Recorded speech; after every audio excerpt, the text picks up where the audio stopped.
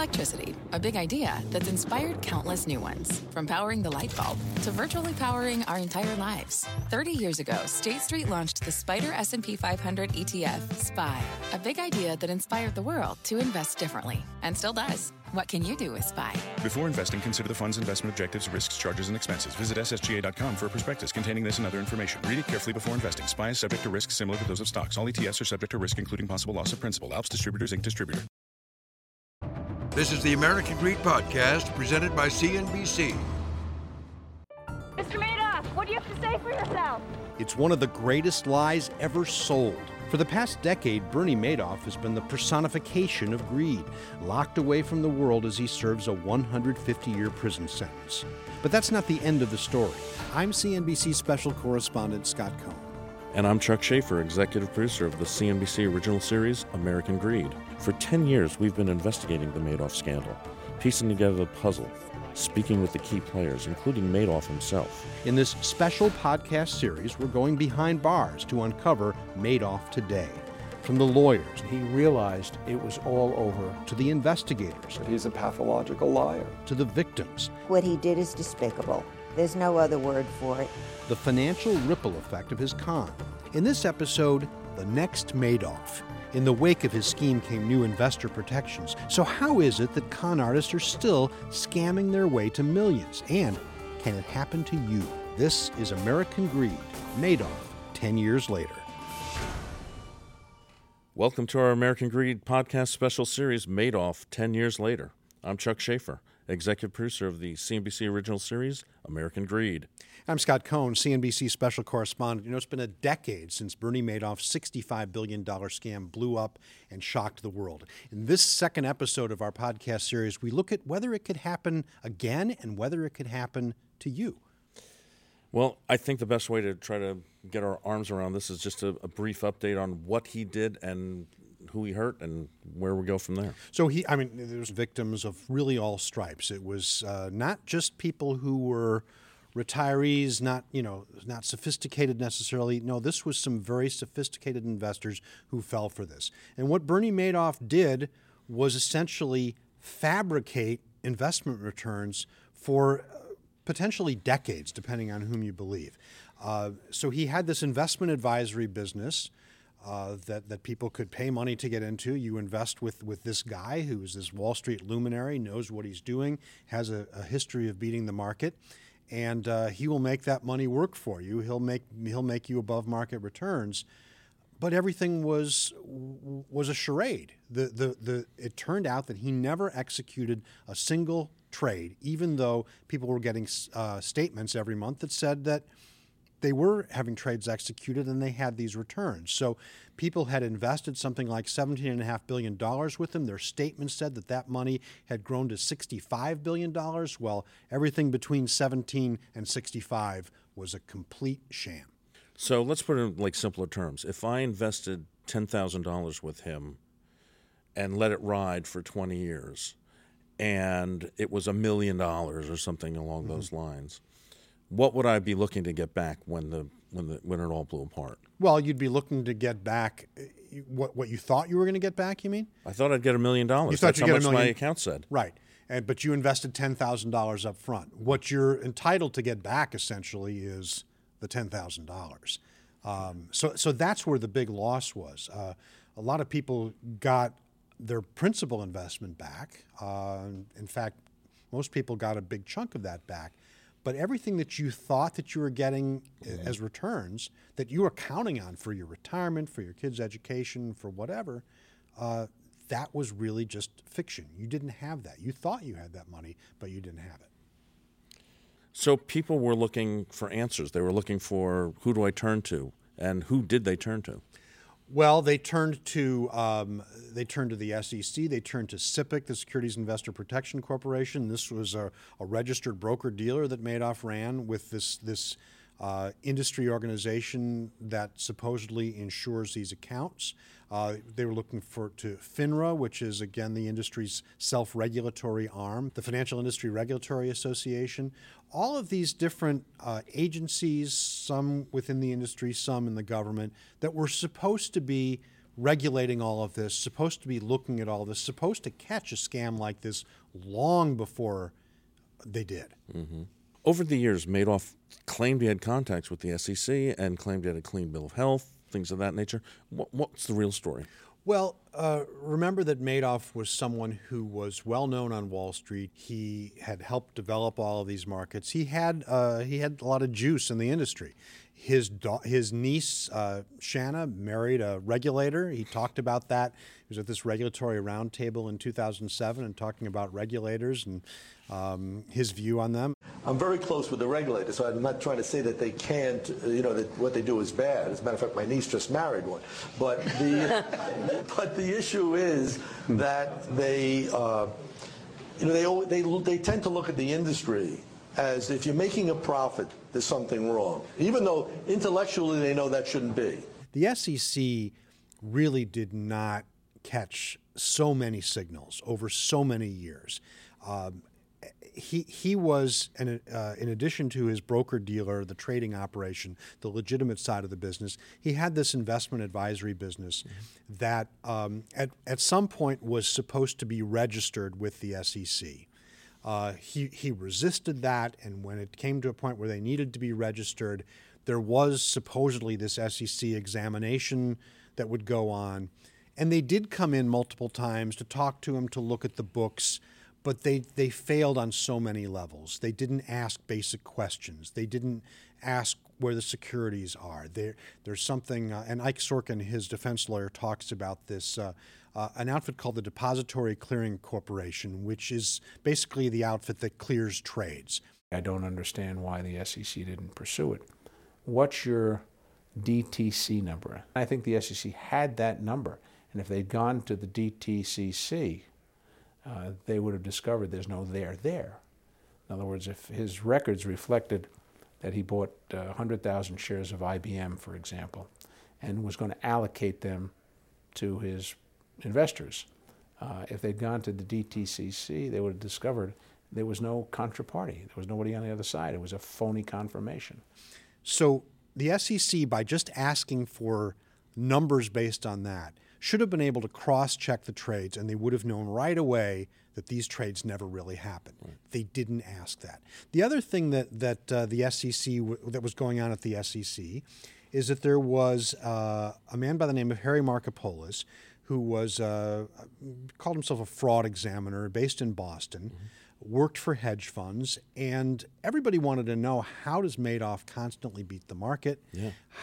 Is this for real? A lot of people suspected that what Madoff was doing, because he had this trading business and this investment advisory business, well, he must have been front-running. He knew what orders were going to come through the trading floor, so he could buy ahead of that in his investment advisory business. So if a stock was going to go up, he could buy it before it goes up and make more money. Everybody assumed that that was the case, but there never was any evidence of that. And since there were no actual trades, clearly he didn't do that. But so Harry Markopolos analyzes this, looks through it, and says to the SEC years before this fraud came to light, this is a fraud. This can't be. For whatever reason, it can't be. The SEC didn't buy it. And Markopolos, he testified in front of Congress, famously, after the scandal broke. I gift-wrapped and delivered the largest Ponzi scheme in history to them, and somehow they couldn't be bothered to conduct a thorough and proper investigation because they were too busy on matters of higher priority. If a $50 billion Ponzi scheme doesn't make the SEC's priority list, then I want to know who sets their priorities. And he wasn't that far off. He brought this to them multiple times. He brought it through the Boston regional office of the SEC, and at the time, the SEC was very compartmentalized. New York didn't want to hear from Boston. Washington didn't want to hear from New York. There were a lot of people, a lot of lawyers in that agency, as opposed to people who had experience in the industry. They weren't equipped. Madoff was a good talker. Madoff was well known on Wall Street. They just didn't bother to ask the questions that could have potentially brought this scheme to light a whole lot sooner and saved a lot of people a lot of money. The SEC didn't pay much attention to Markopolos, and now Madoff hates him. Madoff called him a moron. When I visited Madoff in prison in 2013, and he was talking about the various people who've kind of deconstructed this and maybe in some sense made a name for themselves out of it, but Markopolos clearly had a point. Madoff thinks that Markopolos just didn't understand it, maybe kind of stumbled into this, and in his words said he was a moron. Well, Madoff's in prison, Markopolos is still at work. Hear that? It's the call of the Crave. And when the Crave calls, you know what to do. Try the $5 Bacon Bundle, because the only thing better than a White Castle slider is a White Castle slider topped with crispy hickory smoked bacon. So pick any two of either the Bacon Cheese Slider, 1921 Bacon Cheese Slider, or Chicken Bacon Ranch Slider. And also get a small fry for just $5 with the $5 Bacon Bundle. White Castle. Follow your Crave. This podcast is supported by FedEx. Dear small and medium businesses, no one wants happy customers more than you do. That's why FedEx offers you picture proof of delivery, packageless and paperless returns, as well as weekend home delivery to 98% of the U.S. on Saturday and 50% on Sunday. See the FedEx service guide for delivery information. FedEx Ground service is also faster to more locations than UPS Ground. See what FedEx can do for your business. Absolutely, positively FedEx. So let me ask you about the egg on the face of all these federal regulators. Where did they go? What did they do? Did they accept responsibility? What did they do to answer this charge? It took some time. Eventually they did. I mean, clearly Harry Markopolos going before Congress and testifying the way he did. And, this is 2009. This is all fresh in everybody's minds, and everyone wants to know how this happened. And here's this guy saying, I told you so, and I've been telling you so for years. That was, at the SEC, a low point. And think about the SEC was created in the wake of the Great Depression for the express purpose of rooting out frauds like this one. And they failed big time. So it shook that agency absolutely to the core. There was the Inspector General of the SEC, David Kotz, did a big report about decentralizing, about having people with more experience in the enforcement ranks, about cross-checking, about listening to whistleblowers. And in the time since, there have been a lot of changes. The enforcement ranks have grown. It's more professionals. It's people who know the markets. The whole office of the whistleblower, which was, to the extent it existed before Madoff, it clearly was toothless. They completely redid the office of the whistleblowers to the point where people can now report something that they see. They pay big bounties for whistleblowing, and people are walking away with millions of dollars for reporting crimes, reporting frauds, and so that has been changed, and they certainly have more tools than they did 10 years ago, and they're still wiping the egg off their face. So, Scott, we're talking 10 years down the line here, 10-year anniversary, and of course now that Ponzi scams and financial fraud has come out of favor, and we don't see these anymore. It's even hard. Right. It's even hard to make fun like that. Yeah. But are there these types of scams? Yes. I mean, we saw them continue after Madoff. I mean, within a few months, Madoff blew up in December. In February of 2009, we had the Alan Stanford scandal. Similar type of situation where it was a Ponzi scheme. They were certificates of deposit that were essentially charades in the same sort of way. The safest investment. Supposedly this is the safest investment. Oh, but by the way, it's an offshore bank. But Alan Stanford is someone who is a billionaire and has made all of this money, and we're going to bring you into this lap of luxury and make you feel like you're a smarter investor. And sure enough, Alan Stanford went away to prison as well. And a lot of people in that case, in contrast to Madoff, have gotten nothing back. So that was in the immediate time frame and kind of unfolding around the same time. It was the same financial crisis that undid Stanford. It was the same financial crisis that undid Madoff, undid Stanford, and a lot of other sort of what we started to call mini Madoffs after that. Yeah. Then it started to go away. The markets came back. It seemed like things were okay. We know there have been reforms. It didn't go away, did it? No. And I can tell you one thing, when you brought up thing, mini Madoffs. Yeah. When I would get pitched the story titles and things like that, they call him, he's a mini Madoff. And I was like, that has been retired. We're not going to call anybody a mini Madoff anymore because there are so many of them. Right. So Jay Clayton, the chairman of the SEC, told Bob Pisani on CNBC that scams rhyme. Scandals are never the same. They rhyme. I worry all the time about what the next scandal might be. And I can tell you that there are 4,600 people at the SEC that are, if they don't have it in the front of their mind, they certainly have Madoff in the back of their mind. And we continue to worry about whether there's something like that on the horizon. And I think that's a really good point to make. It's the same sort of psychology that got you a Bernie Madoff, that got you an Alan Stanford, where people want to make a little extra money. There's a gifted con artist who can make you think that you have an edge. They're giving you an edge. They're doing something for you. People can be manipulated. You folks out there, you can be manipulated. And if you think you can't be, then that's the first step to being manipulated. And as far as victims, in terms of we always look and see like older people. We see established people who are looking to retire, looking, as you said earlier, looking to fund a grandchild's education, things like that, things to be, so they can be remembered as a hero. Yeah. It's got to be so completely deflating to them. Sure. I mean, imagine if anybody's been a victim of a crime, a break-in or something like that, the violation that you feel. Imagine this is your life savings. This is your legacy. This is the education that you wanted to fund for the next generation, or the charity that you wanted to give to, or just the retirement that you wanted to fund. And it's all gone. People have got to, they wonder what they could have done differently, what they could have caught. And those are the right questions to ask, as hard as that may be. And they also want to look at what failed. What regulatory system failed? What enforcement system failed? And there absolutely were huge failures in the Madoff scandal. To some degree, those have been addressed. But the thing that hasn't changed is our psychology. So, it seems like it's been a bit of a slow time for scandals, even though they still happen.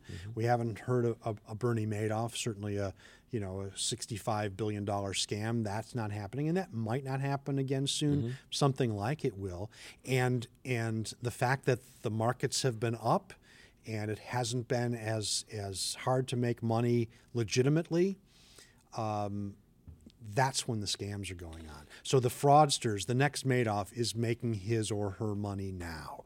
And when the market goes down and people want to get their money out, that's when the next scam will show up. But it's happening now. The funny thing that I've noticed with American Greed over the years is that when we first started the show, people would talk about the scam would involve double your money, triple your money. You can retire right now because of all this money you're going to get. Yeah. Well, the scams that we're investigating now are ones that say, we'll get you 5%, we'll get you 10%. Not even 10%. We'll get you 5 to 7% on your money because interest rates are low in the safest type of investment. So people will take a chance and they will do that leap of faith, and it will ultimately lead to their downfall. And maybe, let's give ourselves a little bit of credit and give the regulators a little credit and all of this attention that this gets. Maybe people are at least smart enough to know that get rich quick, if it's too good to be true, it is. But they're still not asking enough questions, are they? I mean, so, all right, I can make a little bit above the market. That's good enough for me. Well, again, you still have to ask, how is that happening? Why is that person making me 5% when if I invest in a bank CD, I can get 2%? How is that happening? Where is that edge coming from? Even if it's just a little bit. And some of these scam artists, including Madoff, including Alan Stanford, it wasn't so much that they were making outlandish returns, because that certainly would have weeded out the sophisticated investors who said that's not possible. It's, I'm making just enough better. I'm making money. Maybe some years I lose a little bit of money, but I'm doing that much better. How are you doing it? You got to ask that question. You've got to ask the question. I think there's also some a lot better outreach now. I've given speeches. I've met with AARP, FINRA. So I think there is an attempt made by the government, by agencies and things like that, to educate the public and get some common sense out there. There is. And the SEC has a whole investor education arm that they always did, but it's doing a lot more. And there are so many tools now available to individual investors if you are checking out a financial advisor. So you go to FINRA, Financial Industry Regulatory Association, FINRA.org, has their broker check function. So you can check a broker and see who he or she worked for, whether they have any disciplinary record. You can find these red flags. You can look through your state attorney general or your state securities division to check these people out. And people really need to do that. There's so much more at your fingertips now than there was even when American Greed was starting or back when we first started looking into financial frauds so many years ago. There's a lot more that's available to you now. So that's good. But you also have to just in your head have that skepticism and ask those questions. And maybe sometimes be willing to settle for returns that aren't beating your buddy or whoever else, but that make you feel good. If it's keeping you up at night, am I going to still be able to make this kind of money? And how is this happening? And the things are crashing all around you, but my investment is doing well. If it gives you a little bit of pause, trust your instincts on that a little bit. But just bear in mind that Bernie Madoff, for everything that was extreme about him, and the numbers are insane, $65 billion or just $17 billion invested. I mean, billions and billions of dollars, and somebody who was a Wall Street luminary, registered broker-dealer. Okay, maybe that exact thing is not going to happen again, but that psychology that brought us Bernie Madoff is still there. That MO of a scamster is still there, and it's not going away. It's not, so you got to guard yourself. And I think we can learn a lot from the people who have been victimized by Bernie Madoffs and this and that nature. And that's exactly what we're going to do in our next podcast. Yeah, the Madoff victims got a lot of money back compared to other Ponzi schemes, but that only begins to tell the story. In our next episode, we're going to meet a couple of victims who tell very different stories about how this all worked and how the system worked, and what it tells us for the way Ponzi schemes like this will be dealt with in the future. I'm CNBC Special Correspondent Scott Cohn. I'm Executive Producer of American Greed on CNBC, Chuck Schaefer. We hope you'll join us for that and all of our American Greed podcasts, and hope you'll subscribe. Thanks for listening to the American Greed Podcast, presented by CNBC. This podcast is supported by FedEx. Dear small and medium businesses, no one wants happy customers more than you do. That's why FedEx offers you picture proof of delivery, packageless and paperless returns, as well as weekend home delivery to 98% of the U.S. on Saturday and 50% on Sunday. See the FedEx service guide for delivery information. FedEx Ground service is also faster to more locations than UPS Ground. See what FedEx can do for your business. Absolutely, positively FedEx.